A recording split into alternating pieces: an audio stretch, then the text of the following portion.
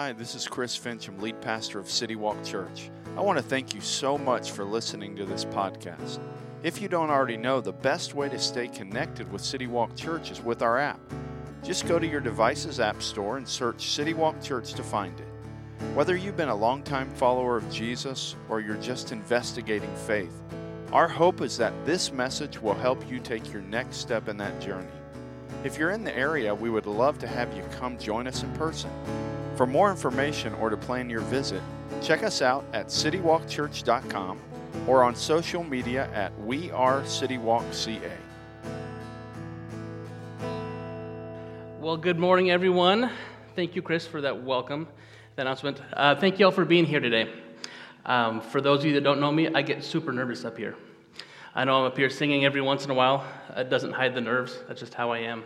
So if I ramble, if I start talking fast, just wave your hand from the back, please. I would appreciate that. Again, so my name's Rob. I am local. I grew up in Gridley, just down the road here. I ended up going to Yuba College, getting my degree at William Jessup down in Rockland in Christian leadership. So I'm a local guy. One of the things I love about this area, and you may love it too, is your access to nature. From this little town of Yuba City, you can get 2 hours that way and hit the snow, cold weather, 2 hours that way, hit the beach, a little warmer weather, not exactly warm sandy beaches. But either way, we've got access to nature. And I love being out there in it. I just love it. One of the places that I love going when I get the chance isn't in California. It's actually way up north in Yellowstone. Has anybody ever been up to Yellowstone before? A few of you, great. If you have not made it up there, you need to do it. This is more or less what it looks like in a single snapshot. Yellowstone is a beautiful area. Mountains, the scenery is amazing. One of God's greatest creations, in my opinion. While you're there, you'll see all sorts of wildlife. These are buffalo, or bison. They are everywhere in the park. You'll see wolves, bear, moose, and I'm sure I'm missing about a dozen others. But they're everywhere. When I was in high school, my Boy Scout troop, decided to take a trip up Yellowstone. Now, I was heavily involved in Boy Scouts growing up. Actually, being involved in Boy Scouts was a requirement for me to get my driver's license. So, being in Boy Scouts was very important to me. This is actually me with my dad and my brother. We worked all the way up through Boy Scouts, all the way through the end of high school. So one year, we decided to get together with a group of friends and head to Yellowstone. We spent about 3 days camping through the park. An amazing experience. It was great. One of those mornings, we woke up to find one of those huge buffalo in our campground. In their opinion, this is their neighborhood, not ours. We were just visiting. So we thought it was the coolest thing in the world. And of course, we're going to take a picture with this buffalo because who would not want to take a picture of this thing in your campground? They're about the size of a small VW bug, by the way. Huge animals and not the brightest high school students. So we decided, let's take a picture. So we got 6 or 8 of us on one side of the buffalo and decided we're going to stand here while the other 2 will stand on the other side and take a picture.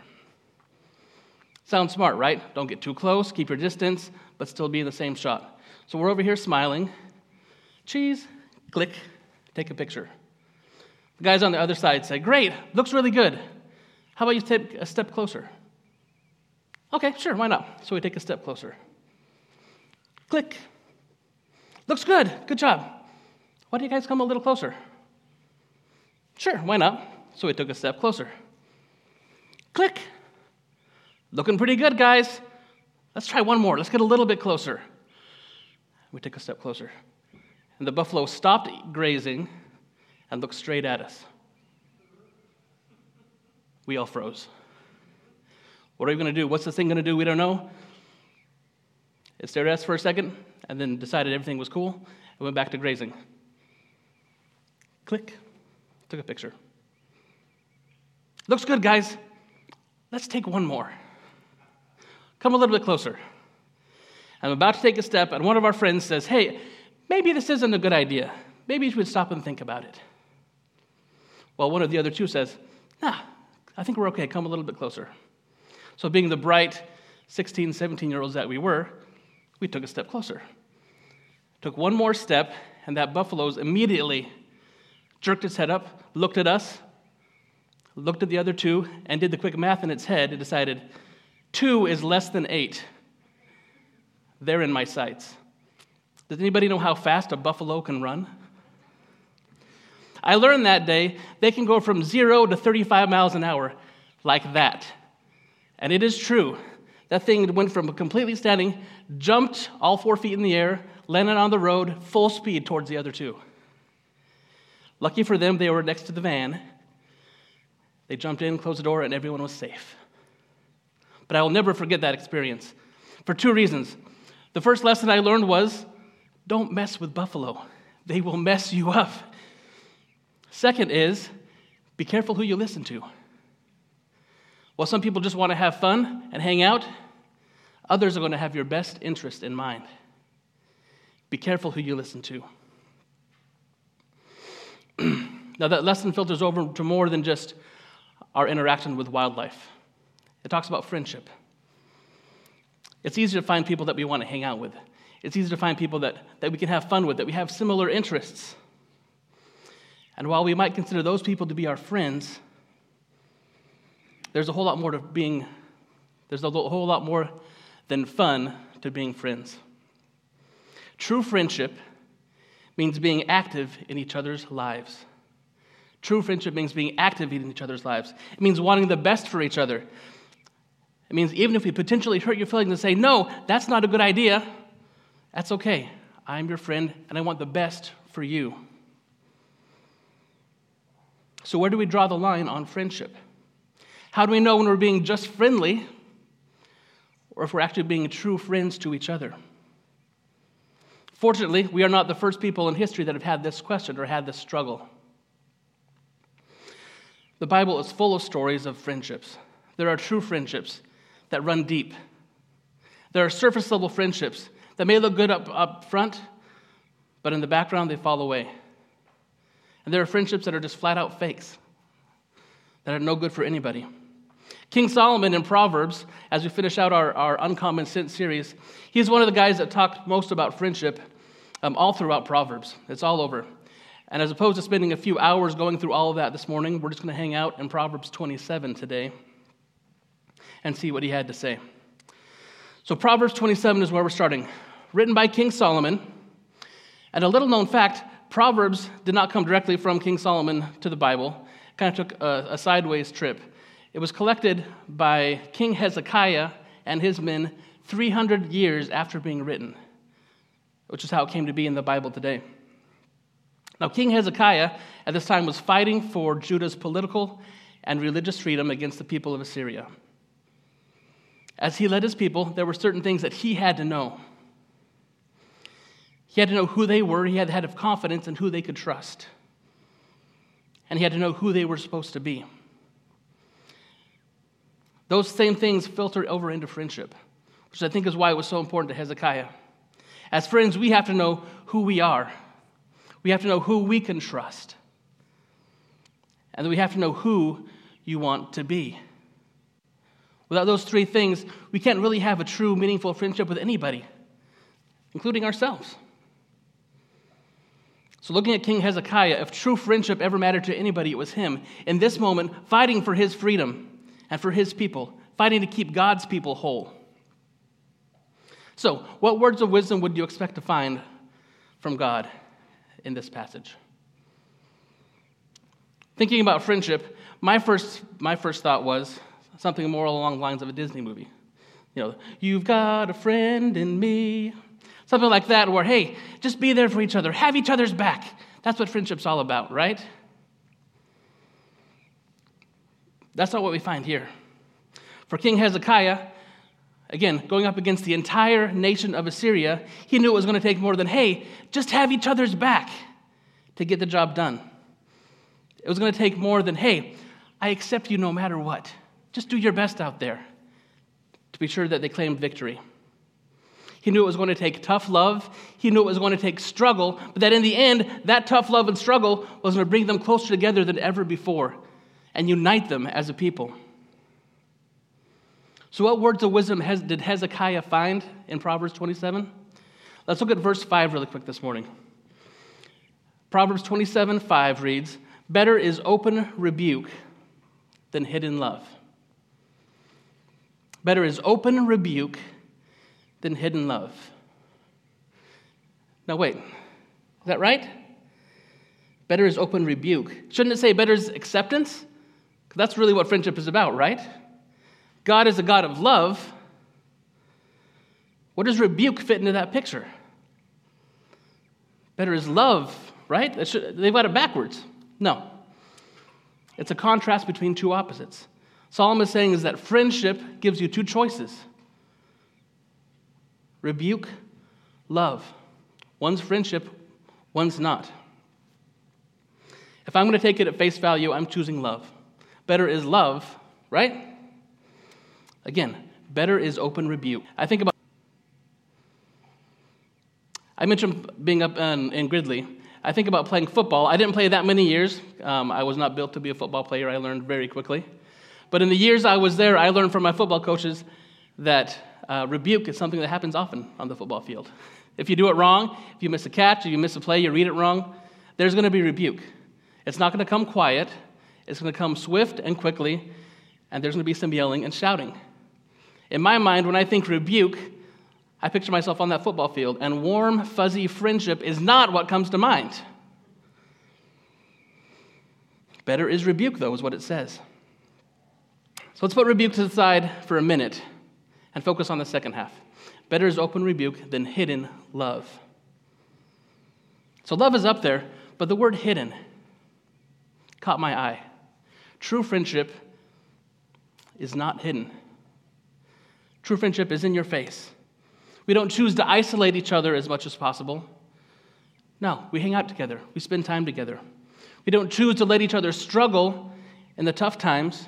We support each other. We don't choose to let each other suffer in pain. We're there to help. For my friends, they don't choose to just ignore my super cheesy sense of humor. They actually laugh every once in a while. Even my son will laugh at my jokes, which I appreciate. So what about you? When you hear the word friend, who do you picture? Is it somebody hidden that's never there for you? Or do you picture somebody that's there for you in both good times and bad times? If I were a betting man, I'm going to go with the second one.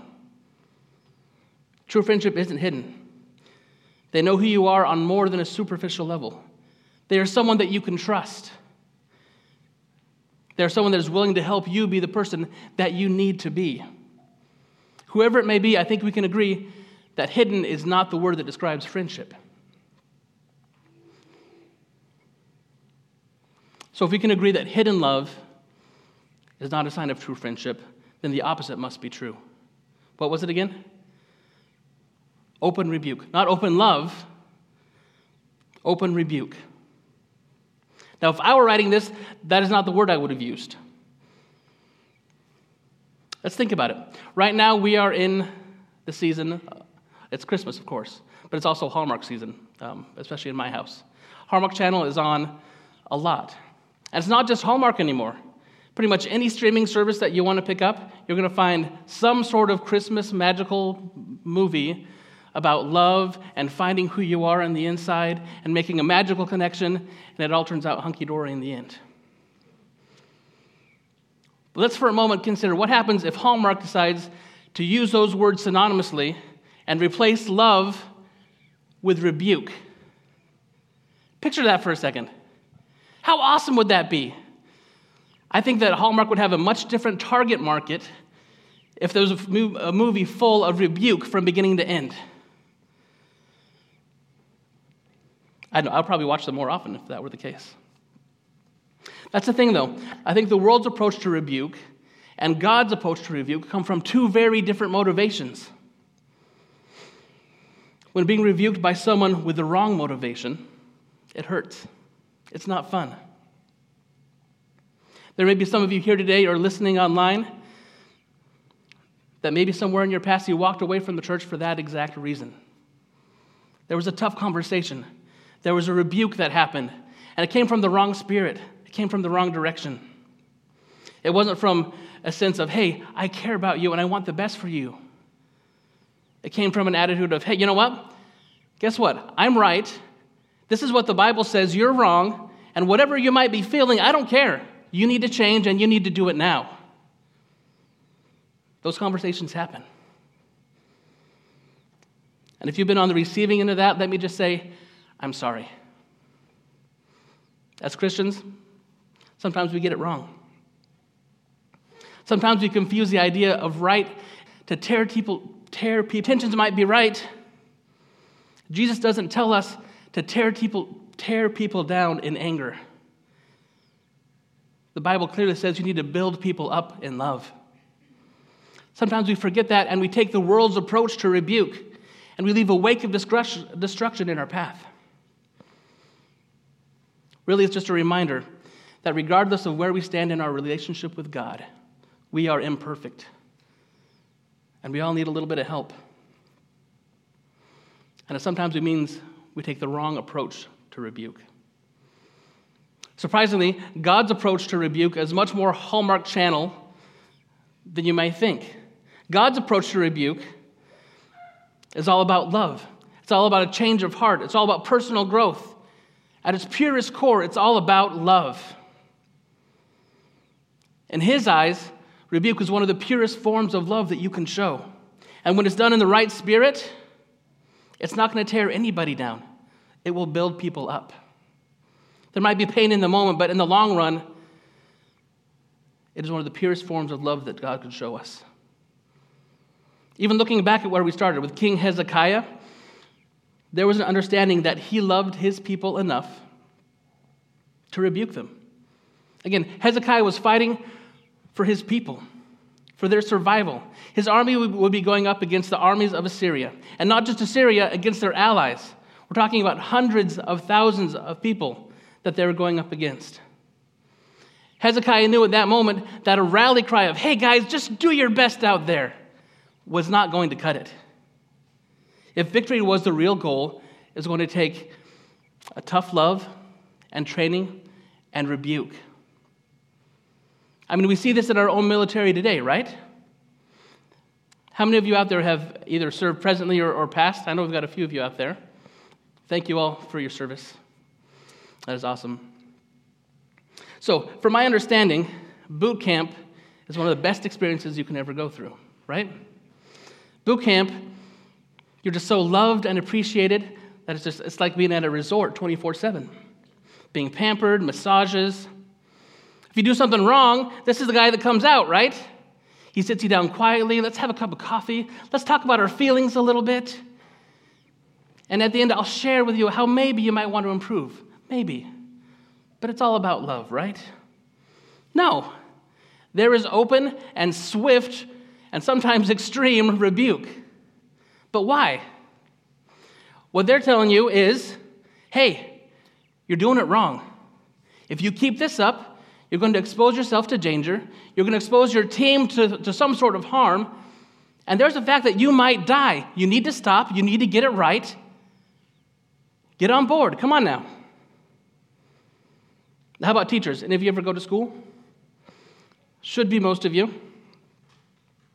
What happens if you get an answer wrong on a test in school? Does the teacher just ignore it? You get your test back, and you got a big, bright A+ on top of it, right? Not how it works. Maybe the teacher just says, oh, you know what? They'll figure it out eventually. Let them just work through the problems. Eventually they'll catch on, right? That's not how it works. If there's an error made, there's a correction. There's rebuke. The teacher's saying, hey, if you keep this up, you're going to get future answers wrong on future tests. It's going to affect you getting into colleges, and it will eventually could affect your career and your family. You need to stop. You need to back up for a minute. You need to get it right. Get on board. Come on. Now, either of these, either boot camp or from our teachers, neither of these come from an inward anger approach. It may feel like it in the moment, but their motives are outward. They care about you. They know that your well-being and your future depends on them rebuking you in that moment. They want you to have the best possible future. With God, it is exactly the same. He doesn't want to sit back and just, hey, he'll figure it out eventually, right? He doesn't want to watch us fall. He wants to be active in our lives. Yes, we make mistakes. Yes, we've screwed up. I'm not sure about y'all, but I know I will definitely screw up again. But I can guarantee you,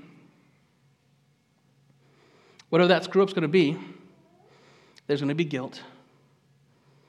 It's going to hurt. There'll be suffering. But because God loves us, there will be open rebuke. Not out of hatred, but because he loves us. And he only wants the absolute best for our future. That's why in Jeremiah 29, he shares with us the following. He says, "For I know the plans I have for you, declares the Lord. They're plans for welfare and not for evil, to give you a future and a hope." God does not rebuke his people for any other reason than his deep and unfailing love for us. Better is open rebuke than hidden love. And I thank God that he loves us enough to rebuke us, to bring out that good in us. And now again, looking at this from the perspective of friendship, you and I are a long ways off from being God. Not even close. But he still paints a perfect picture of what friendship should be. There is no one more faithful than him. And that makes the words in the next verse in Proverbs all the more meaningful. When you get back into Proverbs 27, we were in 5, verse 6 tells us, "Faithful are the wounds of a friend. Profuse are the kisses of an enemy." Again, Solomon is painting a stark contrast, one against the other again. Faithful, profuse. And at first glance, he's got it backwards again, right? I mean, you have a friend on one side, an enemy on the other one. Wounds versus kisses. I kind of get it now, having 2 daughters. I'm against the whole kissing thing, at least until they're in their 30s. But wounds versus kisses. Most times I would choose kisses over wounds. But he's actually saying that wounds from a friend are a good thing. And you know what? He's absolutely right. I'm going to stop for a second. Please don't go home today, seek out your friend, and punch him in the face. Please don't do that. Wounds from a friend are a good thing, but in the right way. What Solomon is actually doing here is talking about that open rebuke again. Yes, friendship's about having similar interests. It's about having fun together. It's about supporting each other and helping each other in the tough times. It's all part of the package. But there's more. True friendship is about helping each other be the best person possible. It's saying, yes, I accept who you are, but I want so much more for you. And that might mean hurting each other's feelings every once in a while in the process. As followers of Jesus, it's the same story. It's helping each other being the best Christian possible. It's acknowledging the fact that we are all sinners and not rejecting each other because of it. That's why at City Walk we have things like city groups. I was a little nervous to get started in city groups myself. Now I wouldn't take them away for the world.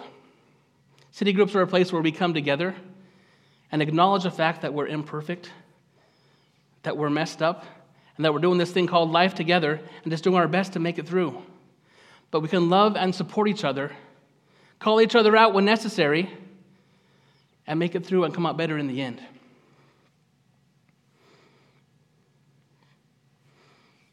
It's important to recognize the sin. It's even more important to not just ignore it. Sometimes as a friend, that means we have that tough conversation. Sometimes it means we hurt each other's feelings in the process. But that doesn't mean that we hate each other. What it really means is that we love each other enough to say something. And it's true, it's not always easy. I'm probably the first that will step back and not have that conversation. Way too often I'm afraid to hurt someone's feelings. I'm afraid to put myself out there, put my own insecurities aside to have that tough conversation with a friend. But when I was at William Jessup, we learned about an author, John Maxwell. Maybe some of you have read some of his books. He's an author on leadership, also a pastor and a well-known speaker. And really, leadership focuses or blends in with friendship. Because really, as friendships, all we're trying to do is lead each other to be the best possible version of ourselves. But what John said about having difficult conversations was this. He says, when you have a difficult conversation, you need to ask when you don't want to have a difficult conversation, you need to ask yourself, is it because it will hurt them or me? If it's because it will hurt you, then you're being selfish. Ouch. Looking at my own experience, he is absolutely right. I don't know how many times I've thought something like, I just don't want to be mean. Well, let's look at that. I don't want to be mean. That's all about me. It's about what I want. It's about what I need, not about my friends' need. Or maybe something like, I don't want them to get mad at me. Again, me, my feelings, me possibly getting hurt in the process. Or how about this one? I don't want to hurt our friendship. I don't want to hurt our friendship. You're putting your friendship above your friend. And if you're putting your friendship above what your friend really needs, then it's really not much of a friendship at all. Nobody likes to be the bad guy. And we're not talking about calling out our friends on every little small thing that he or she may do wrong. But if we as friends don't care enough to call each other out on the big stuff, then who will, really? Like Solomon said, faithful are the wounds of a friend. So why do we do it? Why the wounds? Why the rebuke? With all this negativity, where's the positive that comes from it? It comes from later on in Proverbs 27. Solomon says in 27:17, he says, iron sharpens iron, and one man sharpens another. In a chapter that talks about friendships and relationships, all of a sudden Solomon is talking about sharpening tools, which, come to think of it, might be part of the draw to Hezekiah. Again, Hezekiah is preparing for battle. Maybe to him the idea of sharpening swords kind of personalizes the idea of preparing for battle and coming together behind a single cause. Have any of you ever held or used a freshly sharpened sword? Probably not very many in our day. I know I never have. How about a brand new gardening tool or a brand new set of knives? Yeah? A few of you? Good. I know when we first got married, we got kind of the cheaper end set of knives. And then a few years later, we got a much nicer one. And I never knew I could love a knife set, but it was great. I found excuses to use it. Chopping vegetables, chopping meat. I learned that I really like to cook. And that knife set helped me many, many times. However, a few years down the road, we decided that we were going to remodel our daughter's bedroom. I promise these will connect in a second. This is our daughter's bedroom now. This is the room our girls share. On the opposite wall, there's a small piece of trim that goes all the way down the wall that actually hides a wire. It's a very small detail, but in my mind, the room would not be complete without it. We had to have it there. So that small piece of trim is a very soft wood, and I had the right tool in the garage to trim the back of that wood so there was space for that wire. So, being the smart person I am, I thought, I should probably go to the garage and get it. Being the lazy person that I am, I thought, I don't want to go all the way to the garage. And about halfway there, I glanced over and saw the knife set. So I thought, a steak knife will do the job, right? So I break out the steak knife, and I'm trimming the back of this little piece of wood with a steak knife in the kitchen. My wife looks at me, as she's laughing right now, and says, are you sure you want to be doing that? It's fine. I'm almost done. No big deal. And I got about 3/4 of the way through it, just fine. Then I gained my confidence a little bit. I started going faster. Long story short, a trip to the emergency room later. I still have the tip of my thumb, which is nice, but the scar that's there and a few stitches showed me that was not the best call. I learned 2 very important lessons that day. One, steak knives are not meant for construction projects. If you learn anything today, learn that one. I also learned that every once in a while, your knives need to be sharpened.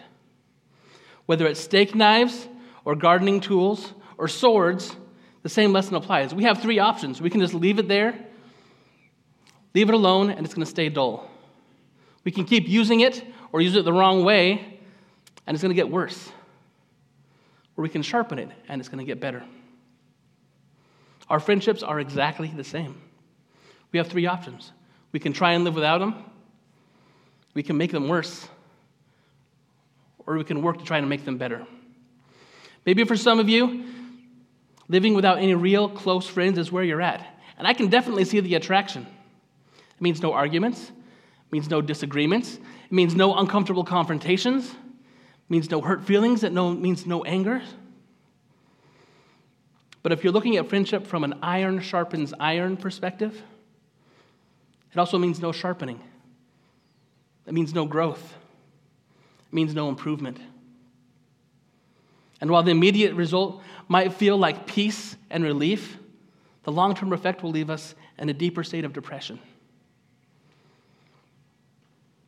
In our world right now, we're facing COVID and a lot of this isolation. So I encourage you, if you're either in this group or know somebody that might be, please reach out to them. Now is the time to work to sharpen each other and make sure we're all doing okay. There might be some of you in the second group. You have close friends, but you're not being sharpened in the right way. You're heading down a path, and then you know somewhere in the back of your head that it's not right, but as opposed to fixing the issue, you just keep on pressing on. You just keep on going. And I get it. It's hard to turn around. It's hard to admit that you're wrong, and it's hard to take a look at your friends that you've had for years and evaluate the value of that friendship. How could I leave them now? How can I turn my back on them? Now, I'm not saying you have to completely abandon your friends, but I am saying that the reach of that friendship needs to be considered. And when it comes down to it, if you're not sharpening each other in your friendships, then the opposite's probably happening, and a change needs to be made. Now, if you're in either of those two categories, again, I get it. It's easier to avoid the confrontation. It's easier to just avoid the pain, avoid the growth, and just press on. But I do promise that real growth will not happen in your life without making a few sparks. And that's what option 3 is all about. It's about being able to grow together and improve not just your friendship, but improve who you are as a person. It's about relying on your friends to put you in place when you need it, and then being willing yourself to provide that feedback as the time calls. It's about working out the rough edges, making sparks, being more focused on the end result than on the status quo. That friendship's about becoming sharper together. Now let's be honest for a second. Friendship is not easy. There's going to be tough times, but it's in those tough times that true friendship rises to the top. And the surface level friendships will fail us.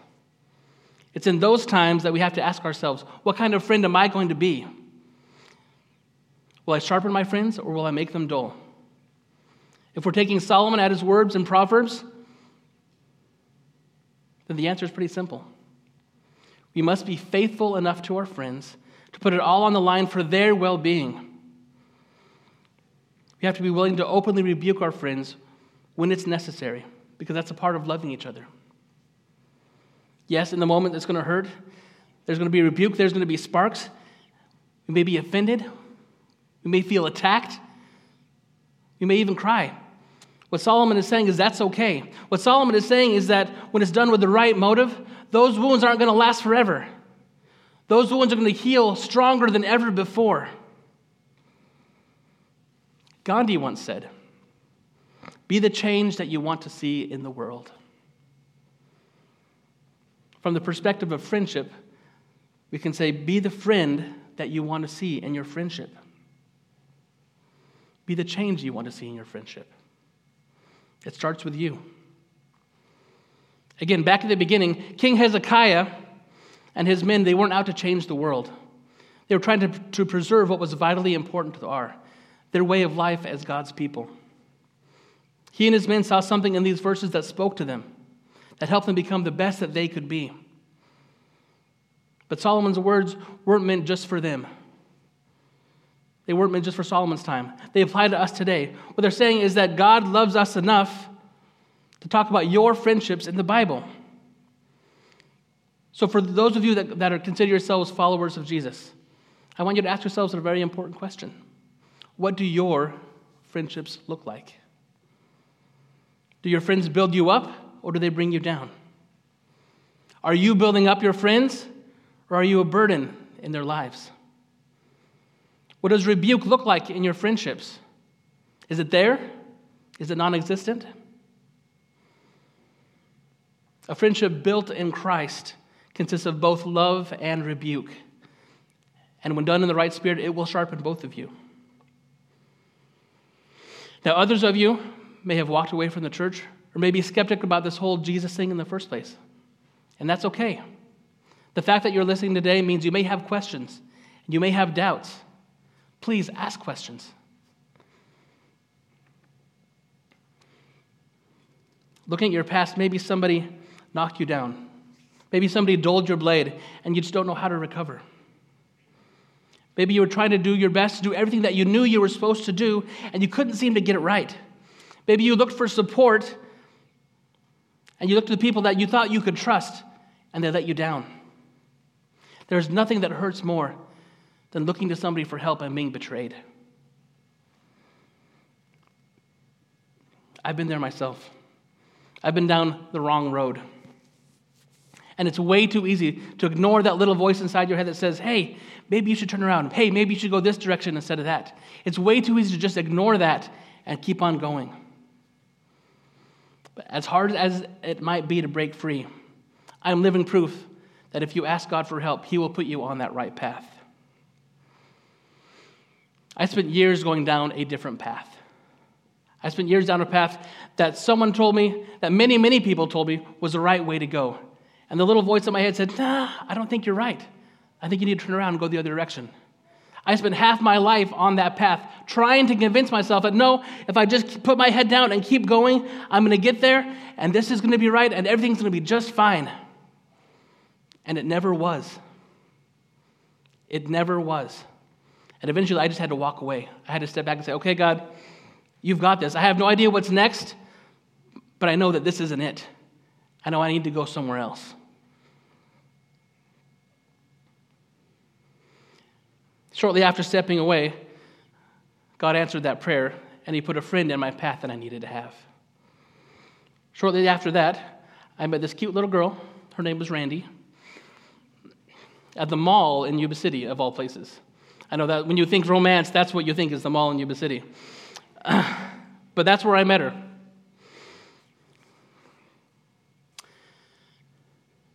And she, despite the innocent face and the beautiful smile, she was one of the few people that was willing to ask me some tough questions and really make me reconsider where I had been going and put me on the right path towards God.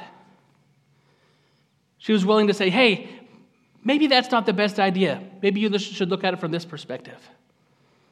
If it were not for her putting me on that path, I would be a different person today. Without God, I would have never met her and had her in my life. And to be very honest with you, without her, I wouldn't know God today.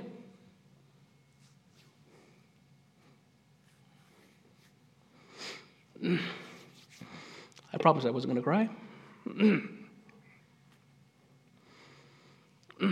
It's very possible that God will not lead you down the path that you expect.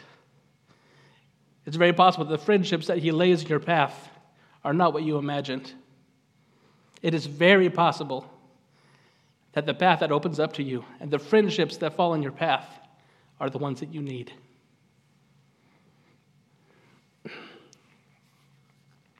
So wherever you might stand, believer, skeptic, somewhere in between, your friendships matter. There may not always be a buffalo in the middle of the road to paint a clear line between right and wrong, or good ideas and bad ideas, but there will be those defining moments, and it's up to you to decide. Will there be rebuke, or will there be hidden love? Will there be faithful wounds? Will there be sharpening, or will there be dulling? Whatever the situation may be, I pray that you will rely on God's word and always put your friends ahead of your friendships. By doing so, God will only deepen your friendships. It will pave the path to the very best possible version of you. It will define who you are as a friend. It will define who you can trust with your friendships. And it will define who you will be in the future. Let's go ahead and pray. God, I thank you personally, Lord, for my friends. I thank you for the path that you laid us all on. And Lord, I know that life is tough out there. Life is difficult. And sometimes it's hard to turn around, Lord. I pray for the people here today, God, that you would open their minds, that you'd help them see clearly what friendships look like there in their lives, and really consider the path that they're on. What is their friendship? What do their friendships look like, God? What would you have them do next? God, I pray that you would touch everyone here. I pray that you would make their friendships meaningful. I pray that you would lay in their paths someone that will make a difference in who they are and in the person that you see them to be. God, and I pray that you would just hold on to them and make their future bright. In Jesus' name I pray. Amen.